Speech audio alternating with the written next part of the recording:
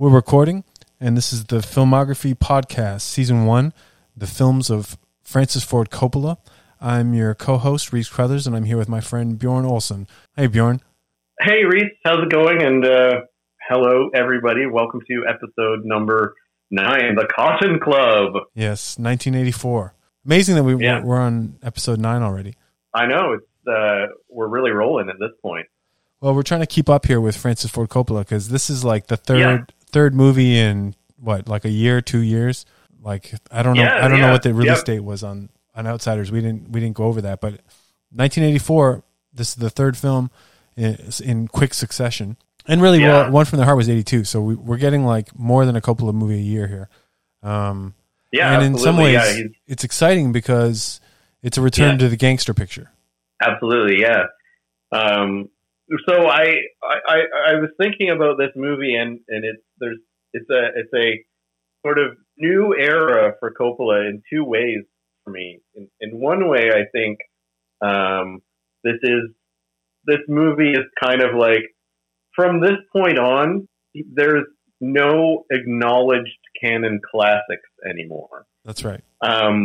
Whether or not these movies are like how we perceive them ourselves and where they fit into our tiers and our rankings and stuff like that is something else. But I think from this point on, for the rest of Coppola's career, there's maybe some absolutely great movies, but there are no movies left that people lose their minds over in the way that they do The Conversation or Apocalypse Now or The Godfather pictures specifically.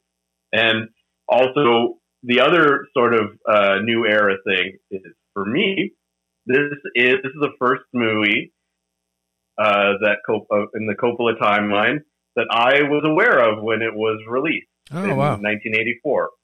So I think like when I was in 1984, I was 8, and this was really when I started paying attention to.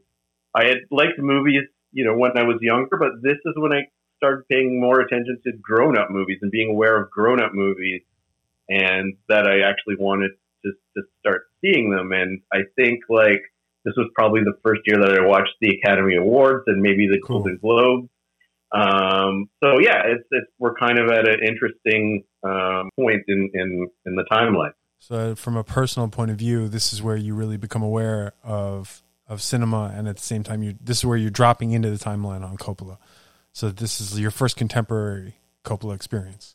Yeah, because I remember it coming out and knowing that this was like an important movie, and knowing that there was kind of like movies were like, some movies were for kids, and some movies were for teenagers, and some movies were like action movies, and some movies were very serious movies, and this was one of the more serious movies, and I mean it is like a prestige film, and it certainly like it's a very high budget movie for its time, and it was released in the Christmas season to sort of capitalize on year-end awards recognition.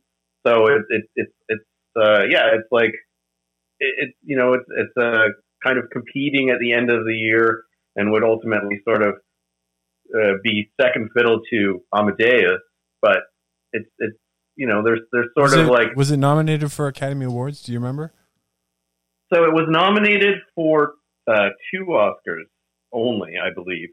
I have it here. It was nominated for best art direction and best film editing, and didn't win. But it was nominated at the Golden Globes for best director and best picture, and Golden Globes, of course, as we now know, are as we know as adults, are essentially useless. But but they indicate popularity. I think, like, yeah, exactly. That's what I perceived when I was a kid, is that it was nominated for Golden Globes, and so this was an important movie.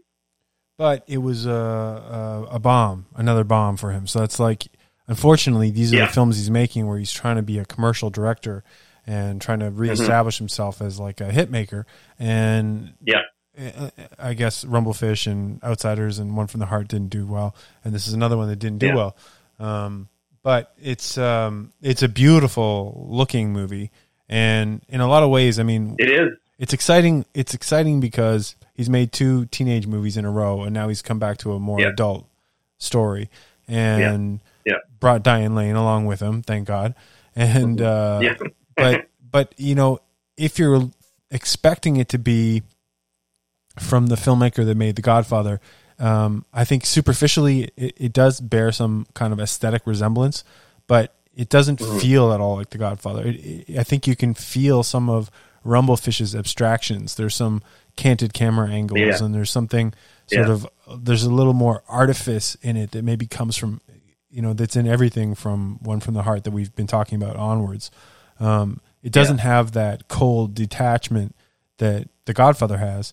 The other thing he's bringing back is like that it's kind of a musical. And so I think that's something that, again, we should say this is another one of those Coppola pictures where he has revisited it and released a second version. And so we have Cotton Club Encore, in which there are a number of musical numbers that have been reinstated. And it really makes the film feel more like a musical. And because obviously the characters, it's about, you know, musicians and jazz musicians and the Cotton Club in Harlem, and then also it's a crime story. But in making it in Cotton Club Encore, which I think I really preferred Encore, in giving those extra musical numbers, I think it's actually Coppola's first real successful musical direction, because I'm not a fan really of, as we discussed, like Finian's Rainbow, and I think One from the Heart isn't really a true musical, even though he has a couple of dance numbers in it. But this, I thought, the extended cut, the Encore edition, the musical numbers are terrific. They're fantastic. Yeah. So what did you watch? I watched the theatrical cut on DVD, and then I watched Encore on Blu-ray, and I watched when I put on the original Cotton Club DVD, which, by the way, has gone out of print, and really you can't get it anymore. You can get Encore pretty easily, but you can't get the original version, which is kind of a bummer. And it would be nice if they were packaged together. Yeah, I agree. But c'est la vie. So I watched the two of them, and like when I first started watching, the original, like the first early version, that's what I was struck with, like right off the bat, is like this is a beautiful movie. Like, this movie looks gorgeous. It is really beautiful. And beyond just, it looking like, authentic and fancy and well composed, like, it's, the beauty is there in the way that it's telling its story and introducing you to its characters. But I did get that feeling when I was watching it. Oh, this movie is going to suffer in comparison to The Godfather, because there is definitely Godfatheriness to it. But by the time I was finished, watching Encore, that didn't matter. Yeah. And Encore is certainly less of an issue. You're right, because the non-gangster element, the story of the performers at Cotton Club, Gregory Hines and Maurice Hines in particular, Lynetta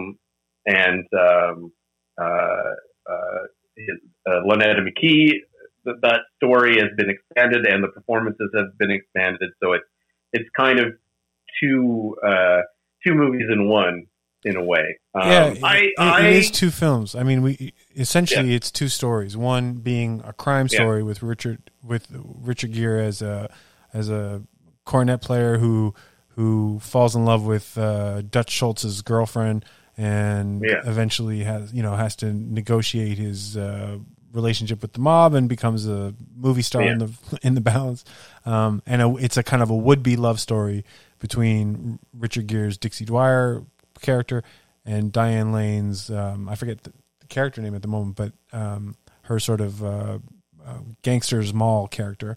And then the second story is really Gregory Hines and his brother, like you say, Maurice, who are performers at the Cotton Club, and really it's another love story between Gregory Hines' character and the Lynette McKee character as they experience sort of racism and the fact that he can't even go and watch her perform at the Cotton Club, or when because she's so light skinned that she can pass for white and she'll go to a perform in a whites only club. He can't come in and see her. Yeah. And for my money, that story is so much more effective and is so much more interesting than the gangster story, which I felt like had more contrivances in it. But Gregory Hines and Lynette McKee were both so charming. I think Gregory Hines like steals the whole picture.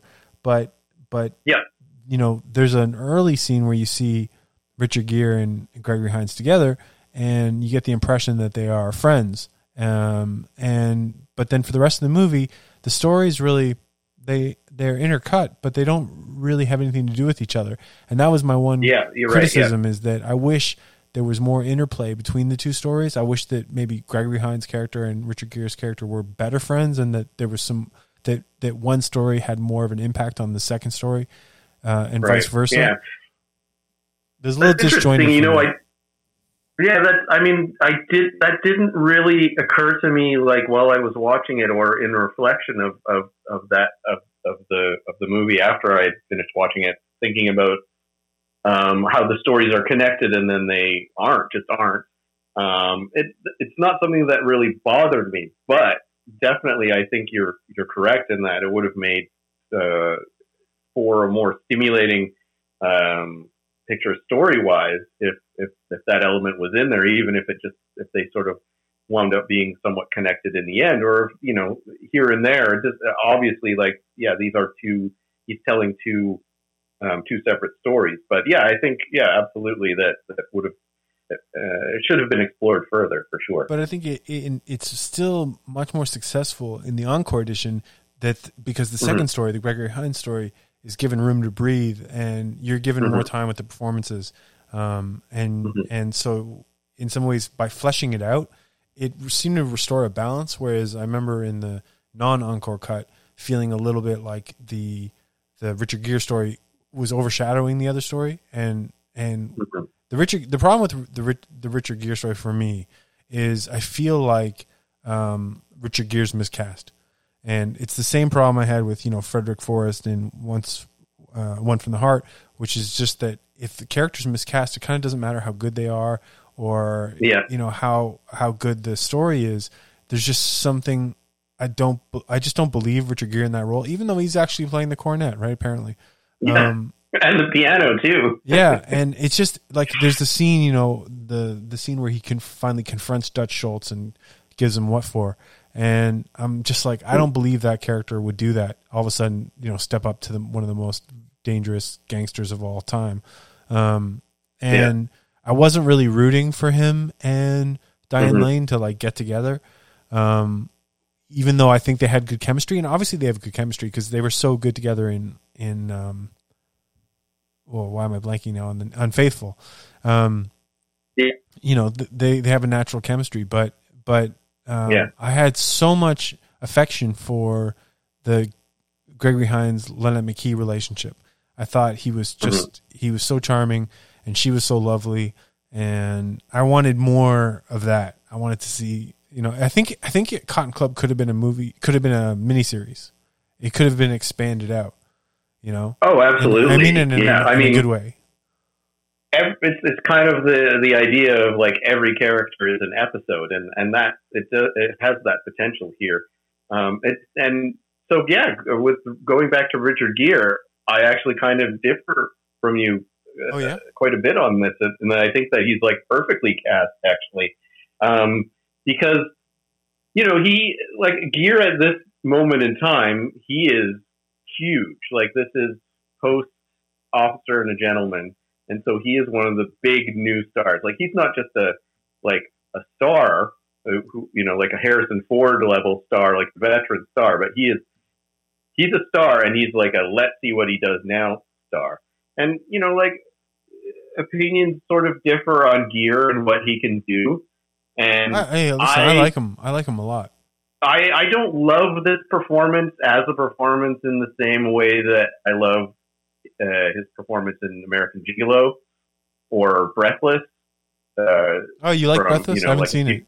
Well, yeah, Breathless is really, really fun. It's not a great movie, but it's a lot of fun. It's better than people think it is, I think, because it's just like a lot of people think it's just this ripoff, but it's better than that. And he's perfect in it. You know what I like him in is Internal Affairs. Do you remember Internal Affairs? And that one I haven't seen, actually. But he's sort of a psychopath. Yeah, I mean, psychopathic cop in it, and he's like terrorizing Andy Garcia. He's really good. Mike Figgis did it. Yeah.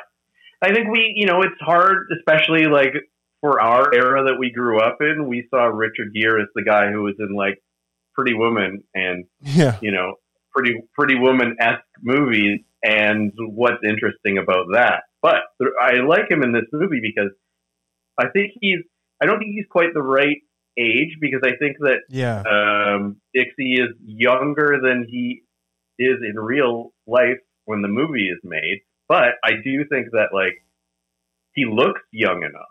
And I think the key also here is like Dixie Dwyer is a character that sort of just rolls through the movie and rolls through life in a way because he just exudes confidence.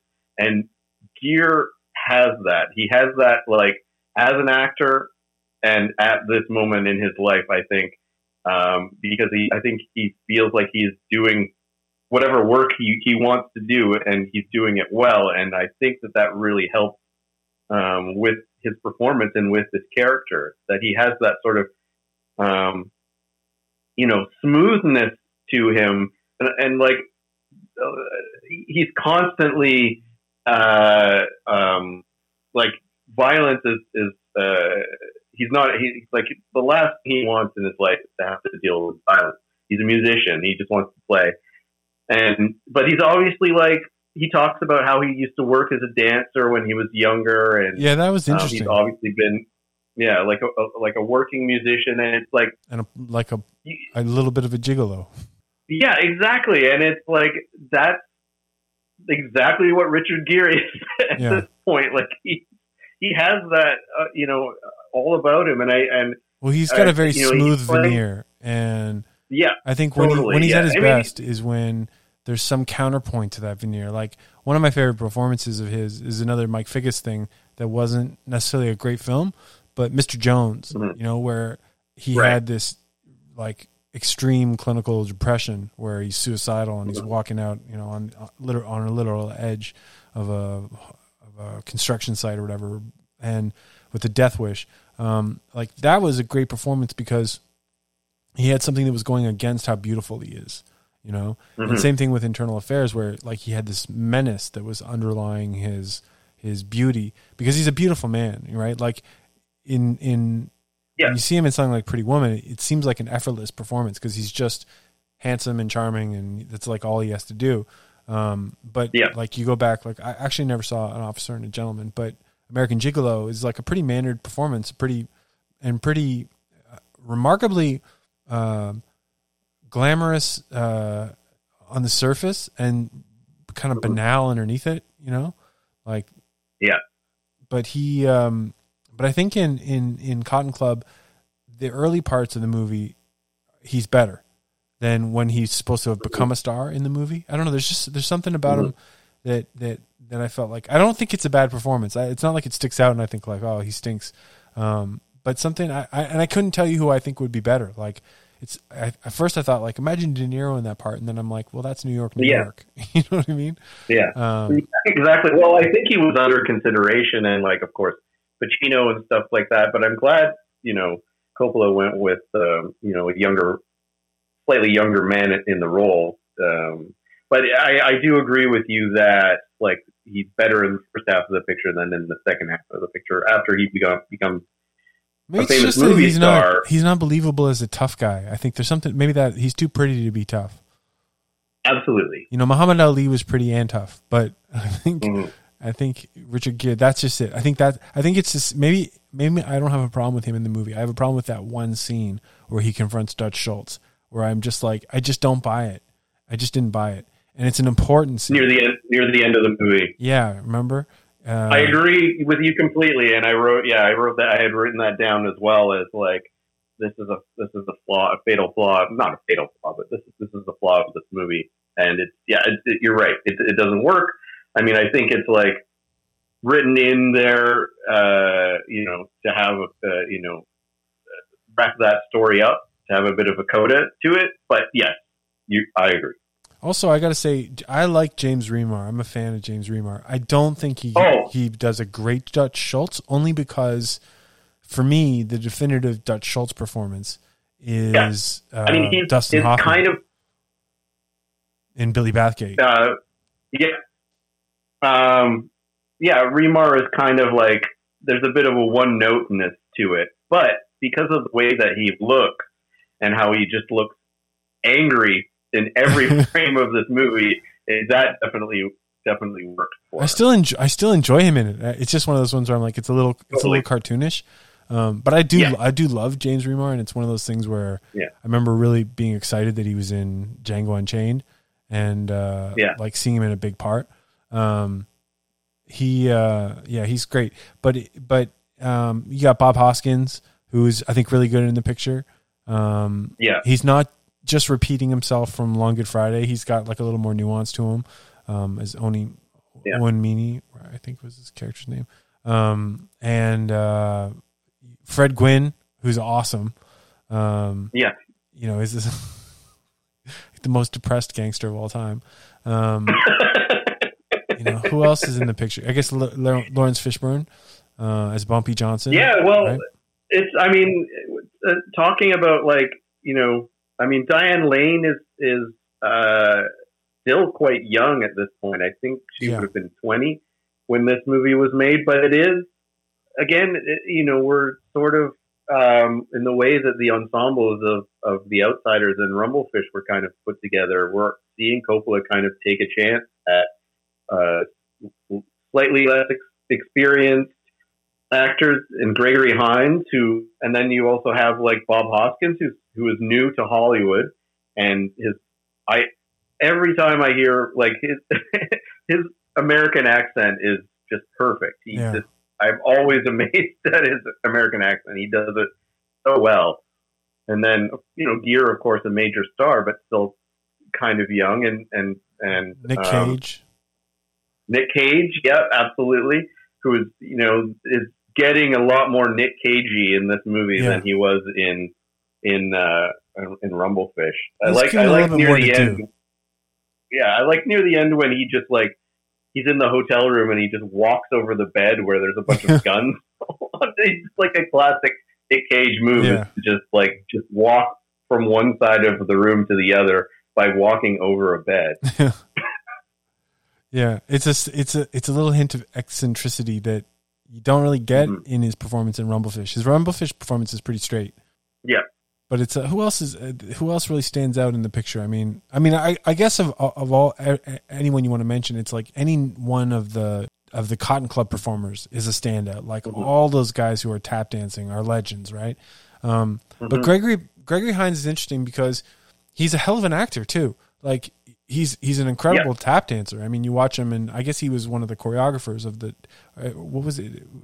Not choreography, but improvography or something they called it. Like he was making up his routines, but he's to watch him. I mean, it's like watching any great artist at work. But in the scenes, a lot of times, you see someone's a dancer and they're great and they're graceful, and yet they don't have the acting chops, or a lot of times it's hard to cross mediums. But he's very natural, very charming. You really feel for him in the story. I think he's immediately likable, and you feel for him, right? Like he's in love with this woman, and he can't be with her, and he's got to put up with all this bullshit all the time. About not being able to even go into his own club. It's such a. I think that part of the story is the more compelling. But another thing about the Cotton Club part that I love is obviously you got Tom Waits back playing the MC. Right. Yeah. And every time you just hear his voice, he's so fun on screen, and that voice is so good. Well, I mean, like when you see period pieces like throughout history, especially when you see them like in the 70s or early 80s, and sometimes it's like the hair just doesn't look right, or like this person has sideburns and they would never have sideburns in 1930, or stuff like that. And it's like, of course, a huge reason is because Coppola is so precise and almost anal retentive about the look of his films, that this movie, that is not a problem for this movie. It looks exactly like the way that it's supposed to look. Yeah. And it's obvious because you watch it today and it doesn't look like it's from 1984. It just doesn't. Like, it looks like it looks like a movie that was shot in 1930 that was somehow transferred to color in 1984 and released. And it's so glamorous, right? Everybody's wearing evening wear, and Diane Lane has that like great headpiece that like makes her look like a princess. And everybody's in the best formal wear, so everyone looks incredible. The set's incredible. The Cotton Club itself, the recreation of the Cotton Club, is just out of this world. Like it really makes you feel like you're there. Absolutely. And sometimes I feel like when they have musical numbers in the middle of a drama, like it kills the drama. But in this one, I really felt like it comes alive every time there's a musical number. Yeah, absolutely. I like the fact that the way that it's designed is that it looks like, it would not be like a gigantic space. And I think there is that temptation to do that.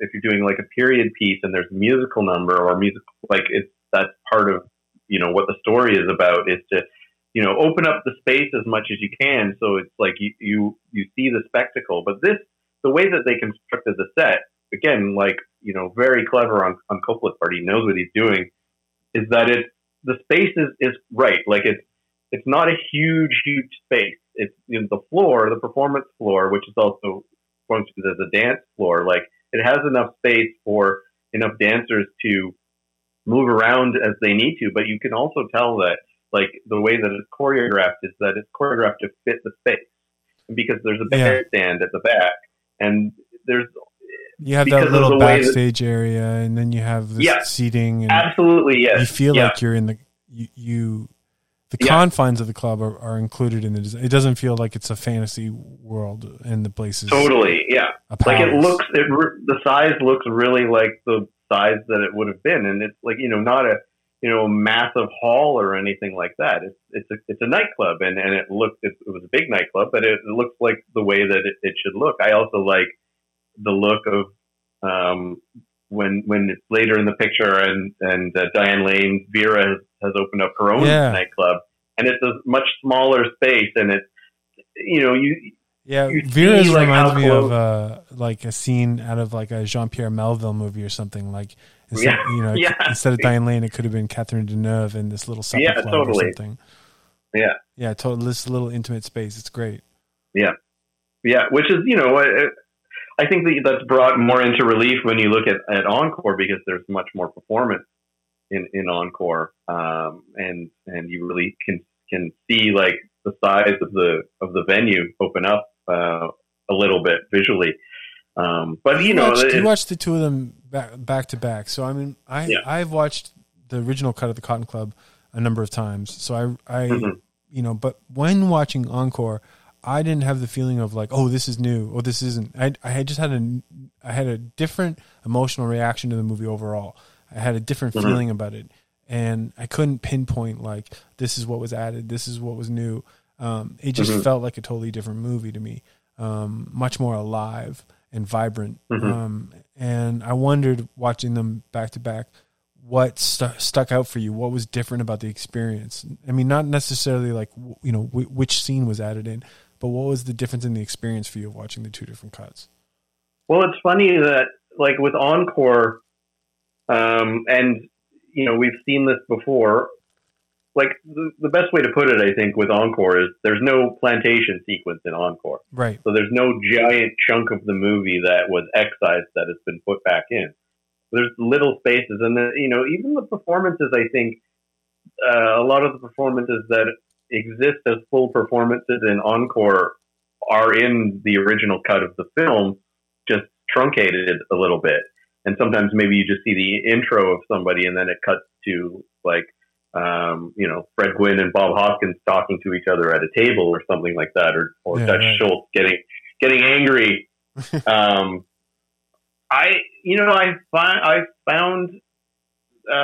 hadn't seen the Cotton Club itself in years and years and years. I can't remember when I first watched it, but it was a long time ago.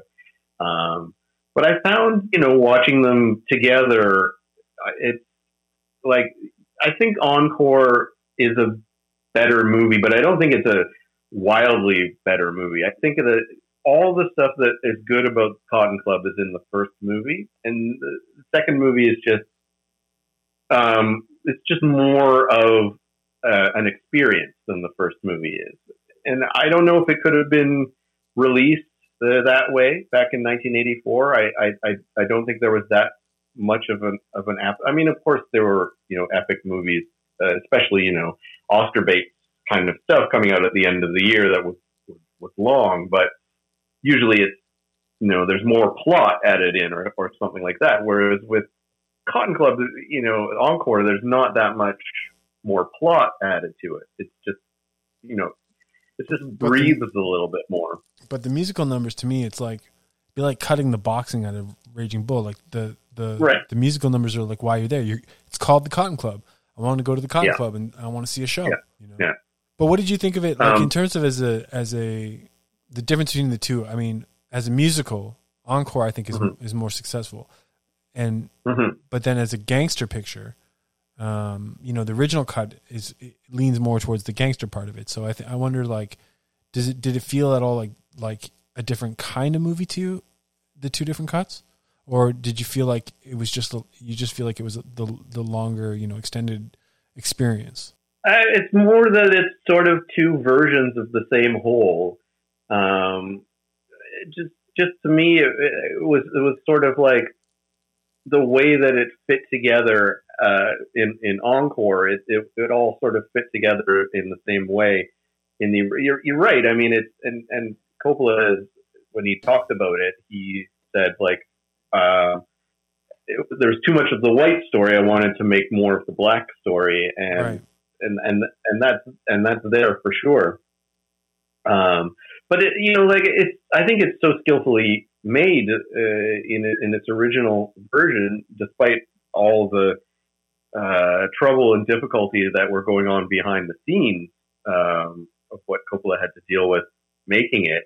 I think that it's cohesive and fits together well as both a gangster story and a musical. I think like you wouldn't think that as a musical or like a backstage musical in the traditional sense in its original incarnation. Definitely more so as Encore. But it's I like that. I mean, he's also that's the other thing that's strange about how this wasn't a success. Like, there's a lot of classical Hollywood style in this movie. Like you see, there's a great dialogue scene, and then you'll see a montage, and then it goes back to some different characters and what they're struggling with, and it doesn't really make sense why this movie wasn't a hit, because I don't know, it doesn't seem like that avant-garde to me. No, Encore maybe a little bit more, but I don't know. It's strange that it could have just been the timing though too. Like like you think about how something that hits at the right time can start like a mini craze, like Swingers, but brought back that lounge music, and swing music, in a surprising way. Like Cotton Club might have hit at a moment when there wasn't nostalgia for that period, or something. You're right. Like it's very entertaining. It's not avant-garde. It's not inaccessible in any way. I mean, like again, it's a crime story and a musical put together. I mean, those are two popular genres. And I think, it's hard because when you talk about Encore, that wasn't released theatrically and there are things that are great, I think, about Encore. Maybe I feel like the two versions are a little more different than you do, but that's my memory probably of it. You watched them close together, but so just thinking about the theatrical cut, I just wonder how much of it was the fact that it's not The Godfather and little to do with what it actually was. You know what I mean? Because it's like, as we'll talk about Godfather 3, I think sometimes it's like people want something to be something else, and they don't see something for what it is. Godfather 3 wasn't the sequel that people wanted. That doesn't mean that it's not a great film. And with the Cotton Club, I think if you're expecting The Godfather, because it's a gangster picture, and it's just so not like The Godfather. Even, like, again, I said before, it bears some aesthetic resemblance. It looks a little bit like The Godfather, even though it's not Gordon Willis. It's still dark and murky and stylish and beautiful. But it doesn't feel like The Godfather at all. The darkness, the aesthetic darkness, again, hard to do a lot of times unless you really know what you're doing. But it works really, really well in this movie when they need to be shooting in low light, for sure. Well, the contrast to the musical numbers and the vibrancy of the Cotton Club performances, it's like, the juxtaposition of those two, I think add up to more than the sum of their parts. Like they each add a lot to each other. And it's and it is, even though, like I said, I wish that Richard Gere and Gregory Hines characters were more involved with each other, I still think it's a cohesive feeling. Like, I think there was a sort of a consensus on Cotton Club that it wasn't one of Coppola's more successful movies. And I don't mean successful in terms of box office, but like effectiveness as a picture. But I found watching it this time that I was like, wow, this is actually, like, I think pretty damn good. And like, I enjoyed it so much more than my memory of it. Yeah. And so I think when we finish this, by the time we get to the last episode, and after we've seen Megalopolis, I think we're going to have to do a ranking. But it's interesting to see where, I'm curious where you would put Cotton Club, because I'm not even really sure yet where I would put it. Right. Yeah. The gangster element to this movie, again, I think when this came out, I mean, Godfather was such a huge, huge film and still very fresh in people's minds. And at this point in time, we're not that far removed from when, the Godfather complete novel version was airing on TV a lot. It's still a huge, huge deal. But it's interesting that it's,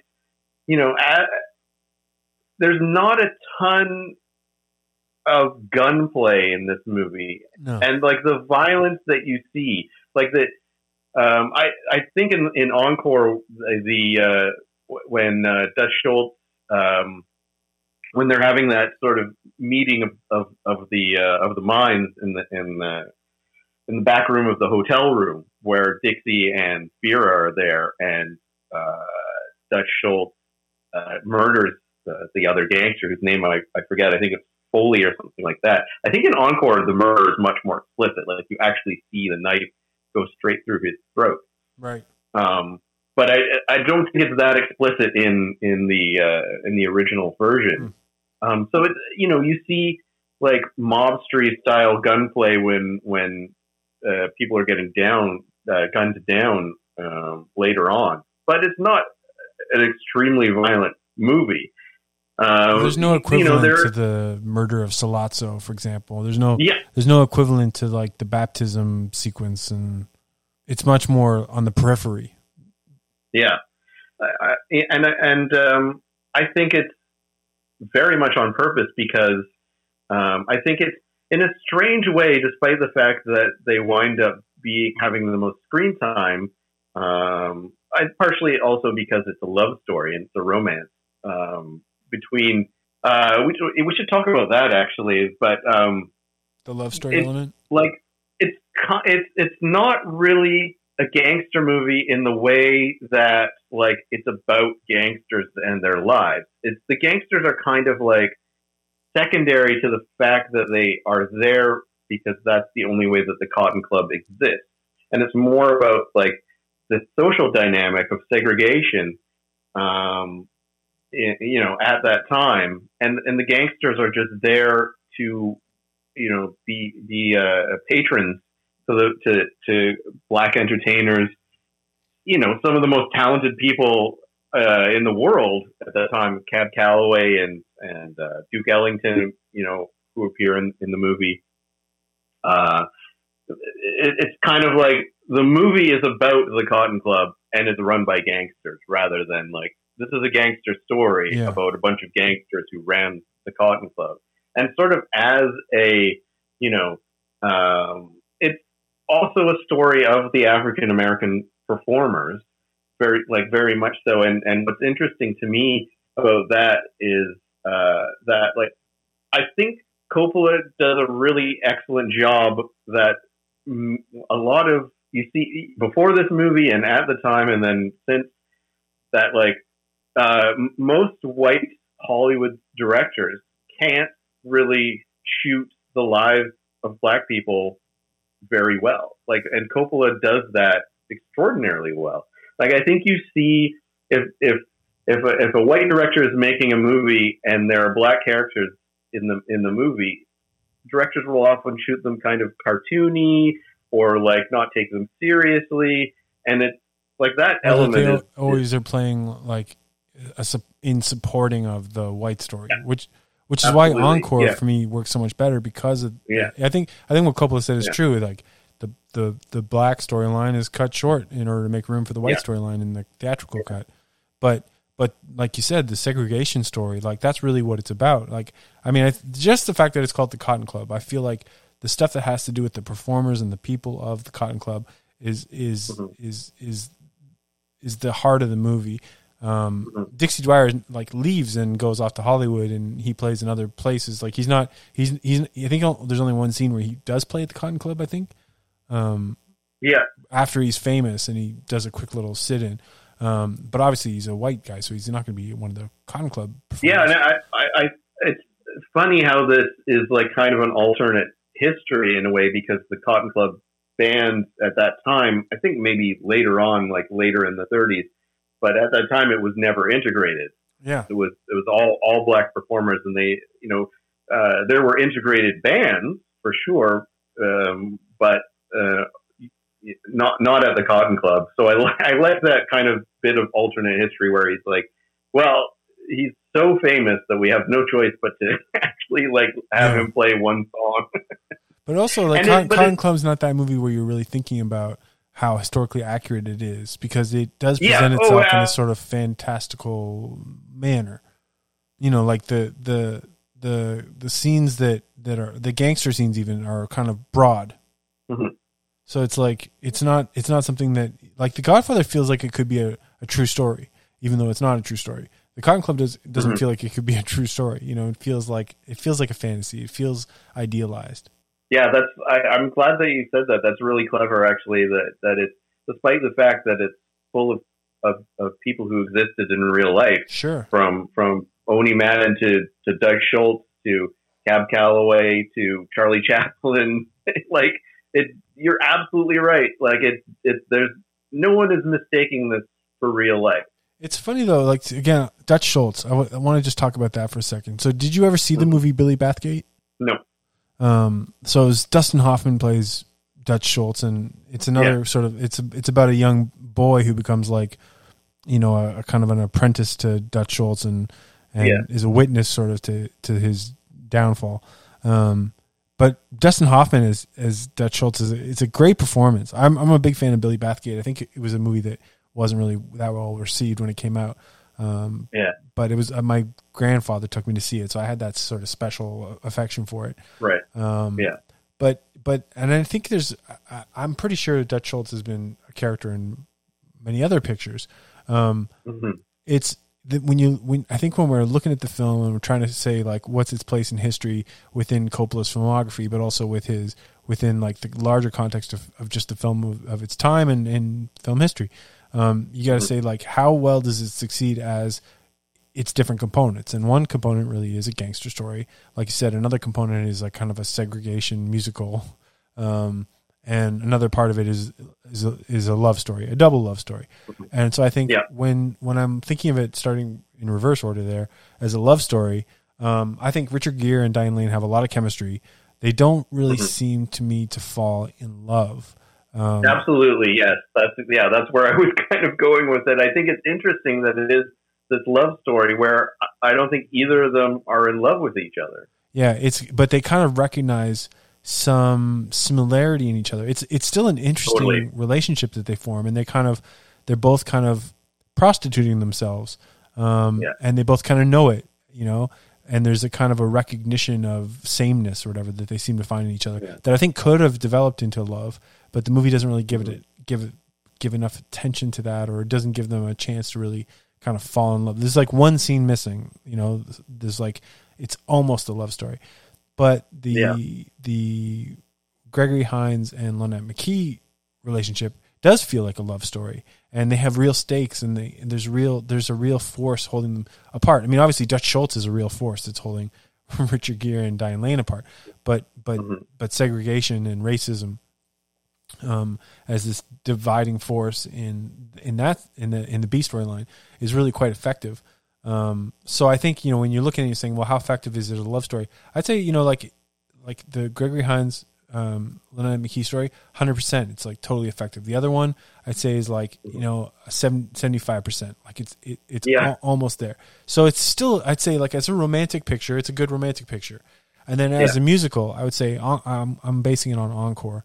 But I'd say it's a great musical. Like the musical component is terrific, and it's not a musical, obviously, in the Finian's Rainbow context, or like where everyone stops and starts singing songs and it doesn't make sense. They're performing on a stage, but in the reality of their world, it makes sense. So I feel like as a musical, terrific. Like it's a 8 or 9 out of 10. And then for me, the only part that, like I say, kind of suffers is the gangster picture element. Number one, because I'm comparing it to The Godfather, and it's an unfair comparison that no way that it can outshine The Godfather. Number two, as a Dutch Schultz picture, I prefer Billy Bathgate. Number three, as a crime drama, I just don't buy Richard Gere's character as a credible protagonist, in that situation. Right. So when I'm thinking about the film overall, as how successful it is, or whatever, I think it fares pretty well in each of those categories. But as a gangster picture, it's the least successful. Yeah, but also, like, I think it does in some ways bring new things to the table. Like it shows how the underworld is involved in the creative aspects of a big city. And crime and music. Also, there still hasn't been a great movie made about the intersection of crime and music, but absolutely, there should be. Mm-hmm. Yeah, and also you see, like, there is that kind of vulnerability. Like Dutch Schultz in this movie, like he's just this like absolutely unhinged psychopath. But he's like constantly getting made fun of, and like his wife makes fun of him. He doesn't know how to dress. He's a slob. He's Dixie stands up to him. Nicolas Cage's Vinny character, like he's like trying to strong arm him. And Dutch Schultz takes a lot of shit in this movie. Yeah, absolutely, throughout the whole movie, and it's like for a movie to sort of be, it was probably sold, to investors, in that way. Like, oh yeah, this is finally we're telling the real story of Dutch Schultz, and he's a complete maniac, and this is going to be great. It's going to be Godfather Part 3. So I do like those elements to it, and that's something obviously like in the writing. The other one of the funniest things about this movie is, like, screenplay wise, I think it's really terrific. Just in the dialogue sense, like there are a lot of great lines, just funny stuff in this movie. My favorite is Saul, Julian Beck, when I think he's driving Dixie to like the hotel party, and I forget what exactly the how it comes up, but Richard Dixie's asking him like, "What about your mother?" And he says, "Didn't have a mother. They found me in a garbage pail." Like, yeah, I remember that actually. Yeah, just like that. And there's funny, one-liners in this movie, which is another thing you don't expect because there's no one-liners in the Godfather picture. No, like, Godfather's pretty humorless, and there's definitely a more humor and sort of good-natured kind of fun in the Cotton Club. Yeah, a lot of that comes out of the music. I mean, because the music's so exuberant, and joyful. Whereas there's really the Godfather is a dour picture, but it's more fun. But it's also like when you're thinking of it as a gangster movie, like you said, there aren't really those big sort of gangland hit scenes or, the sort of the scenes that you expect to come with the genre, it in some ways it's like a little bit like Altman's movie Kansas City in that way, where it was dealing with the Kansas City mob and jazz, but it was kind of not a musical and not a gangster picture either. It's a hard mix, I think, to try and, because on the one hand, to be a totally effective crime film, it's hard to stop and then have people tap dancing, like it's hard to balance those. Yeah. I think the fact that it's as balanced as it is kind of a miracle, because the tap dance scenes are, to me, they're fascinating to watch. And like, I love the idea of like the scene where they're all the old hoofers are dancing together. Yeah. I love that scene. And you have the feeling of being like a little kid backstage or something, or like hanging out with the greats and watching these guys interact with each other. But it's a totally different genre and different. There's no like life or death stakes or whatever. So it's, in some ways, you think that would stop the picture dead. But it really doesn't, because it's all part of the charm. The opposite. Yeah. And feeling like you're behind the scenes at the Cotton Club is really kind of thrilling. And in some ways, it's like being let behind the curtain. In Goodfellas, like the whole idea of going into the Copacabana Club through the back door and feeling like you're special and the table is being brought out special for you. Cotton Club feels like you have a very special seat in the house, and even those like in little moments, like when Gregory Hines and Lynette McKee are backstage, and he's one of the scenes where he's professing his love for her, it feels special, like you're backstage, and like you're seeing something that the audience at the Cotton Club isn't seeing, and there's a real feeling of being let in behind the curtain or in under the tent, or you know what I mean? Mm-hmm. And well, I'm glad that you brought up Robert Altman, because when I was watching it, especially the second go around with Encore, is I kept thinking how Altman-esque it was, and that it's such an easy term to use, but I really think, like, I don't know if Altman was an influence on Coppola when he was making this. I know Altman was attached to the project early on. Oh, was he? I was reading that they were thinking of Altman to direct, but like, I could see that Popeye came out and was a massive bomb, and that's nixed that idea. Yeah.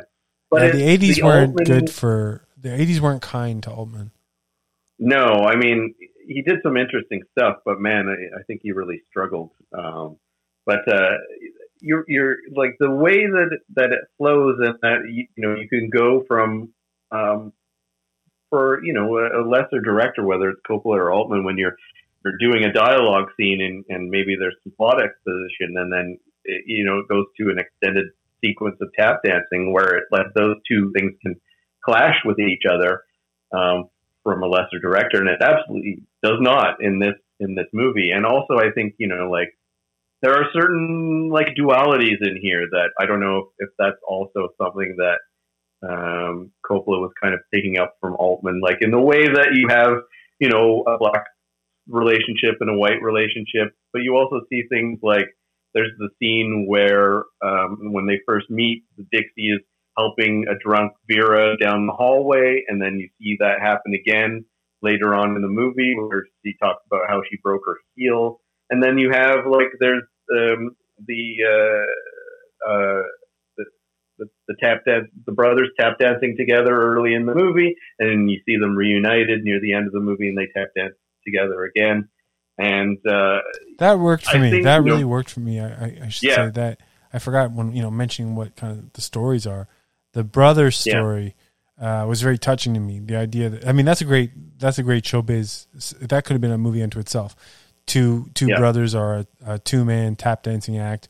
One of them sees an opportunity to get a solo show, and the other brother is smited and feels like betrayed, and then they stop being brothers essentially, and the one kind of becomes a star, and then obviously then at the end the star shows up at the other brother's show and gives him his respect, and they become brothers again. And I thought that was actually very moving. I agree 100%. That is a plot point that is as old as time. It's, musicals, since before musicals existed, that was something. But it's done really, really well in this movie. Obviously casting two brothers as the brothers helped a lot. But I when just they imagine were finally them tap dancing together. They've been practicing that their whole life. Yeah. It's not something you get in rehearsal, in a week or something. Because they move in such lockstep. When the two of them are tap dancing together as a 2-man act, it's impossible to take your eyes off them. Yeah. Yeah, I found it moving as well. Yeah. I think it's one of the sweet kind of elements of the movie that I think is a real endearing part of the movie. That's something that there's no real sweetness in The Godfather or The Conversation or Apocalypse Now. There's a sweetness in One from the Heart. When we were talking about One from the Heart before, when I was after we talked about it, I kept kind of thinking about the movie and kept thinking there's a lot that I can kind of intellectually pick apart about that movie. And I was like, but why? It's still lingering with me. It's staying with me. And why is that? And when I think about it now, it's really that it was a sweetness and a gentleness.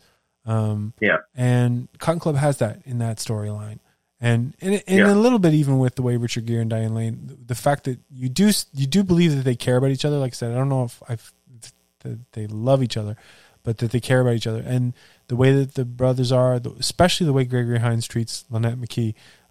There is a sweetness and a gentleness that is just very, very charming and kind of, I think, elevates the movie. And that's kind of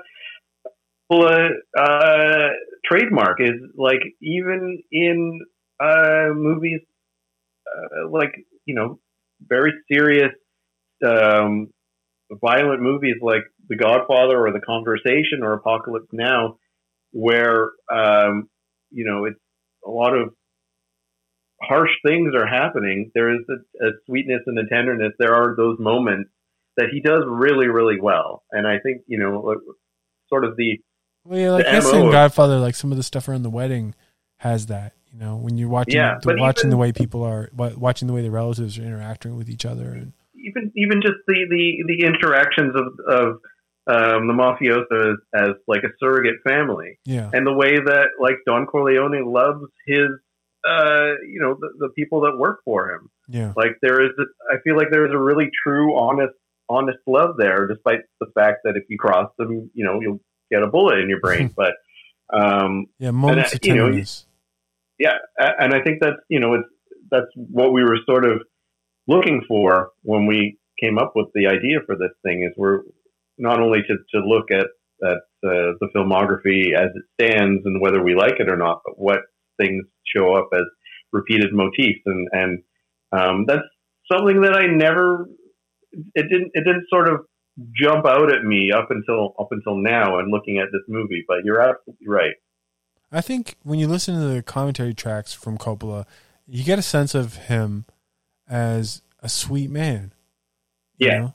And I feel like we'll get to New York Stories, something like Life with Zoe, which is very sweet. Jack has a lot of sweetness in it. You know, there are some movies that are sweeter than others, but I think that's him.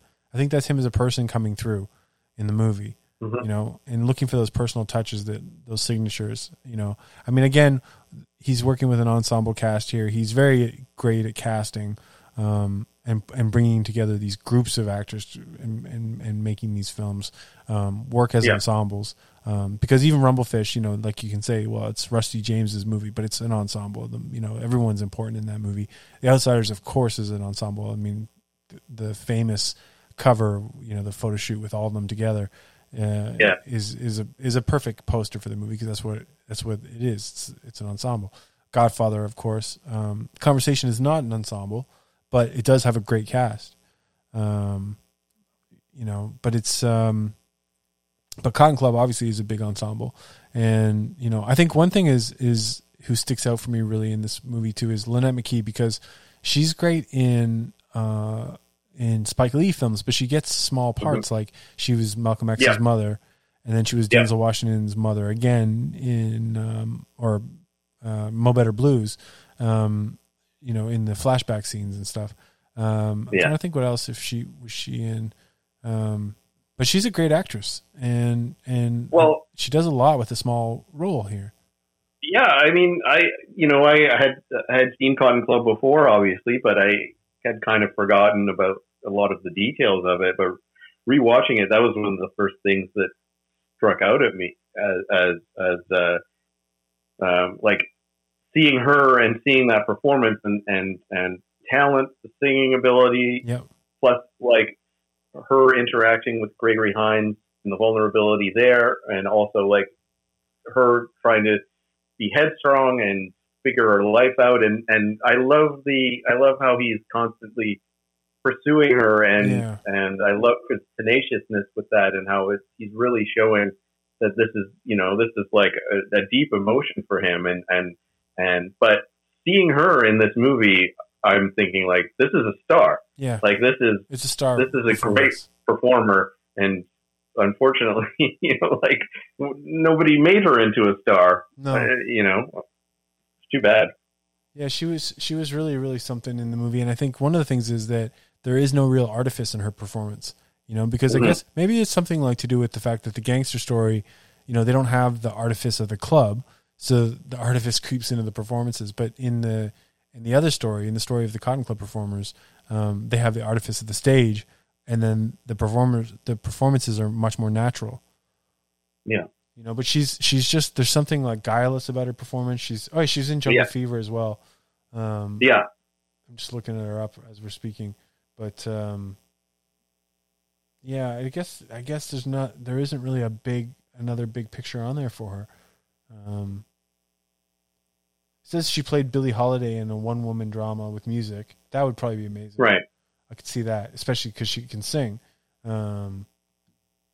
Yeah, I mean, she did a lot of stuff, though. I mean, she was in Around Midnight, Brewster's Millions. Mm-hmm. So, okay, we're going to get back to her again, and she's in Gardens of Stone.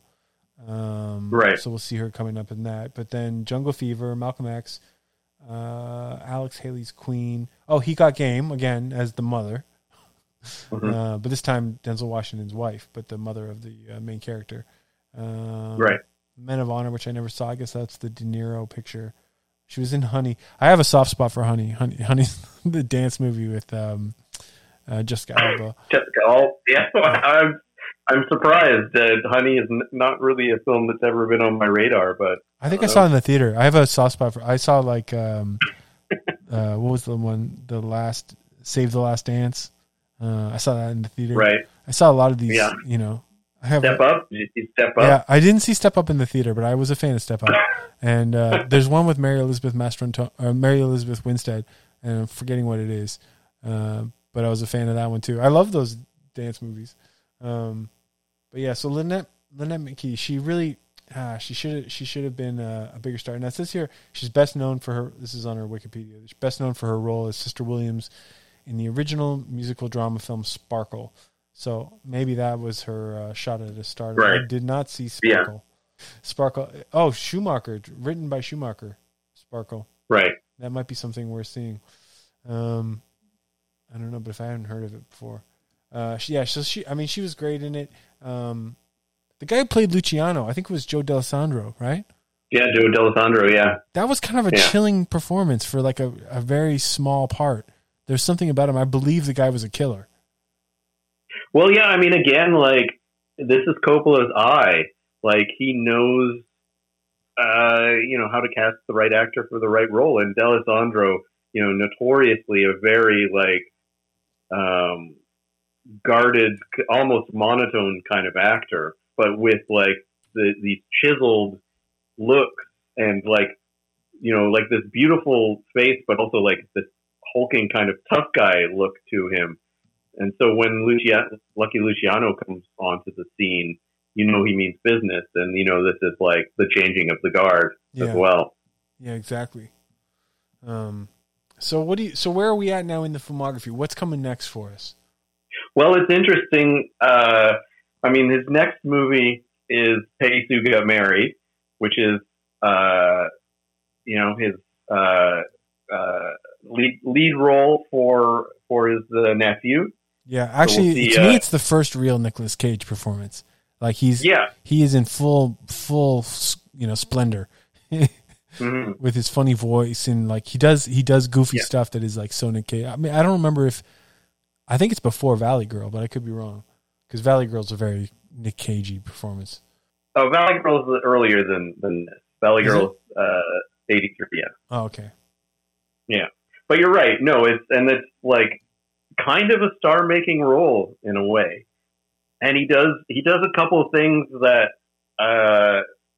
in between, obviously, to like probably interesting projects, but two things definitely to get him at least back out of the red and into the black financially. He does an episode of Fairy Tale Theater, and he does Captain EO. Right. Neither of which we will be watching. No. What was Captain EO? Is that a Michael Jackson thing? Yeah, it was like a short film that was folded into a ride at Disneyland, which I've actually seen. And it's funny because I was listening to our previous episode before we started recording today, and we were talking about how a lot of Coppola's peers were doing special effects pictures and space movies and stuff like that, and Coppola, didn't never went down that road except for Captain EO, which is like a Star Warsy kind of thing with Michael Jackson as the hero with like Muppets in it and stuff. I thought when I went to Disneyland when I was a kid, I remember not liking it that much. But oh no, is it not worth digging up? I don't even know if it's possible to dig up because I don't think it's ever been released on disc. And I don't know, maybe you can watch it online somewhere, but yeah. I think because it's like, part of the rides that it's on or whatever the experience is at Disneyland where you watch this movie and then maybe like you get jostled around a little bit when, I don't know, but that's what he does in between to earn a little bit of money and get himself out of the hole. Huh. Well, I never saw the Fairy Tale Theater episode. Yeah, I can't remember which one it is that he does. He does Rip Van Winkle with Harry Dean Stanton. Oh, no, that sounds good. That sounds good. Harry Dean Stanton. Yeah, well, maybe we can dig that up. Yeah, I mean, I'd watch Captain EO. That sounds like sounds fascinating. Because I mean, if you think about when we were talking about Rumblefish, we've talked a little bit when we haven't been recording about comparing him to some of his contemporaries, like which film is equivalent to which film, and like how, like you could say Cotton Club and New York with the musical elements or whatever. But Rumblefish would be like Michael Jackson's Bad for Scorsese, right? Because they extended it kind of is. It's a short film, right? But it's like it's black and white, and there's similarities to it. So it'd be interesting to see Captain EO as like, okay, we've seen Scorsese's Michael Jackson. What's Francis Ford Coppola's? But then we get Peggy Sue Got Married. I'm looking forward to Peggy Sue Got Married because this is a movie that I used to watch a lot. Like when I was growing up, my mom, when we moved, I think like when I was 10 from the city to the suburbs, and then there was like nothing to do. And my mom and my sister and I would have these movie marathons, and we'd each like pick one film, watch 3 films, or whatever. So when I had to watch one of the ones that my mom or my sister picked, usually I'd be like very snobby about it. And not my mom, actually. My mom had like great taste, but my sister wasn't really a film person. And so like, if she picked some movie I'm not going to want to watch, like Dirty Dancing was her favorite movie. And I saw Dirty Dancing like 50 times. And I was like, man, I can't watch this anymore.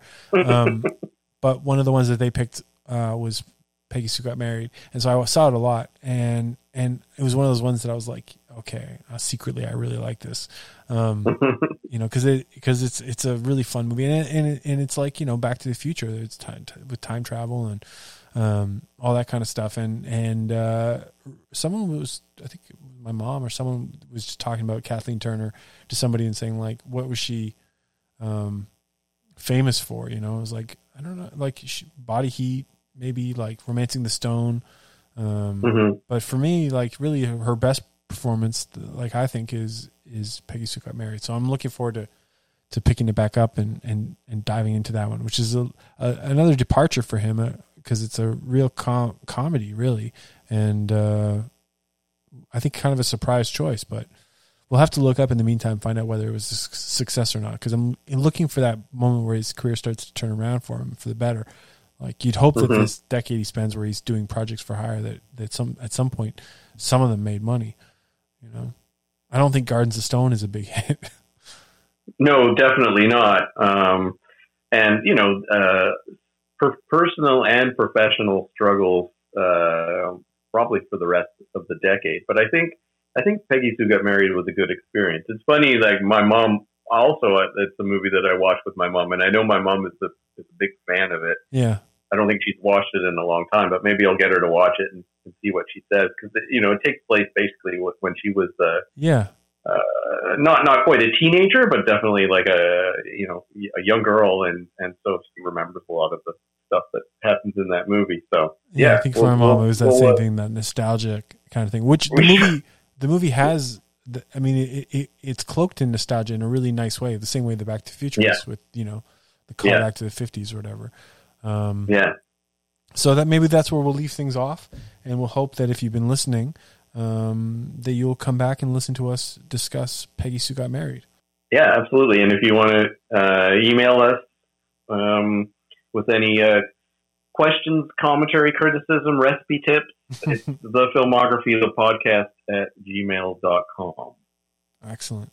Well, thank you so much, Bjorn. As always, it's a pleasure. And thank you guys for listening. Thanks, Reece. Okay, until next time.